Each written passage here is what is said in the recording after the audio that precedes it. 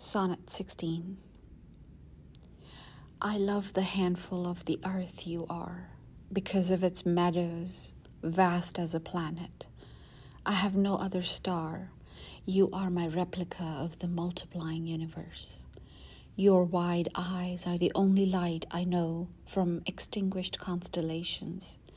Your skin throbs like the streak of a meteor through rain. Your hips were that much of the moon for me, your deep mouth and its delights that much sun.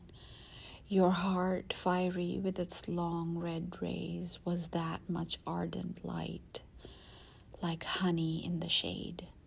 So I pass across your burning form, kissing you, compact and planetary, my dove, my globe.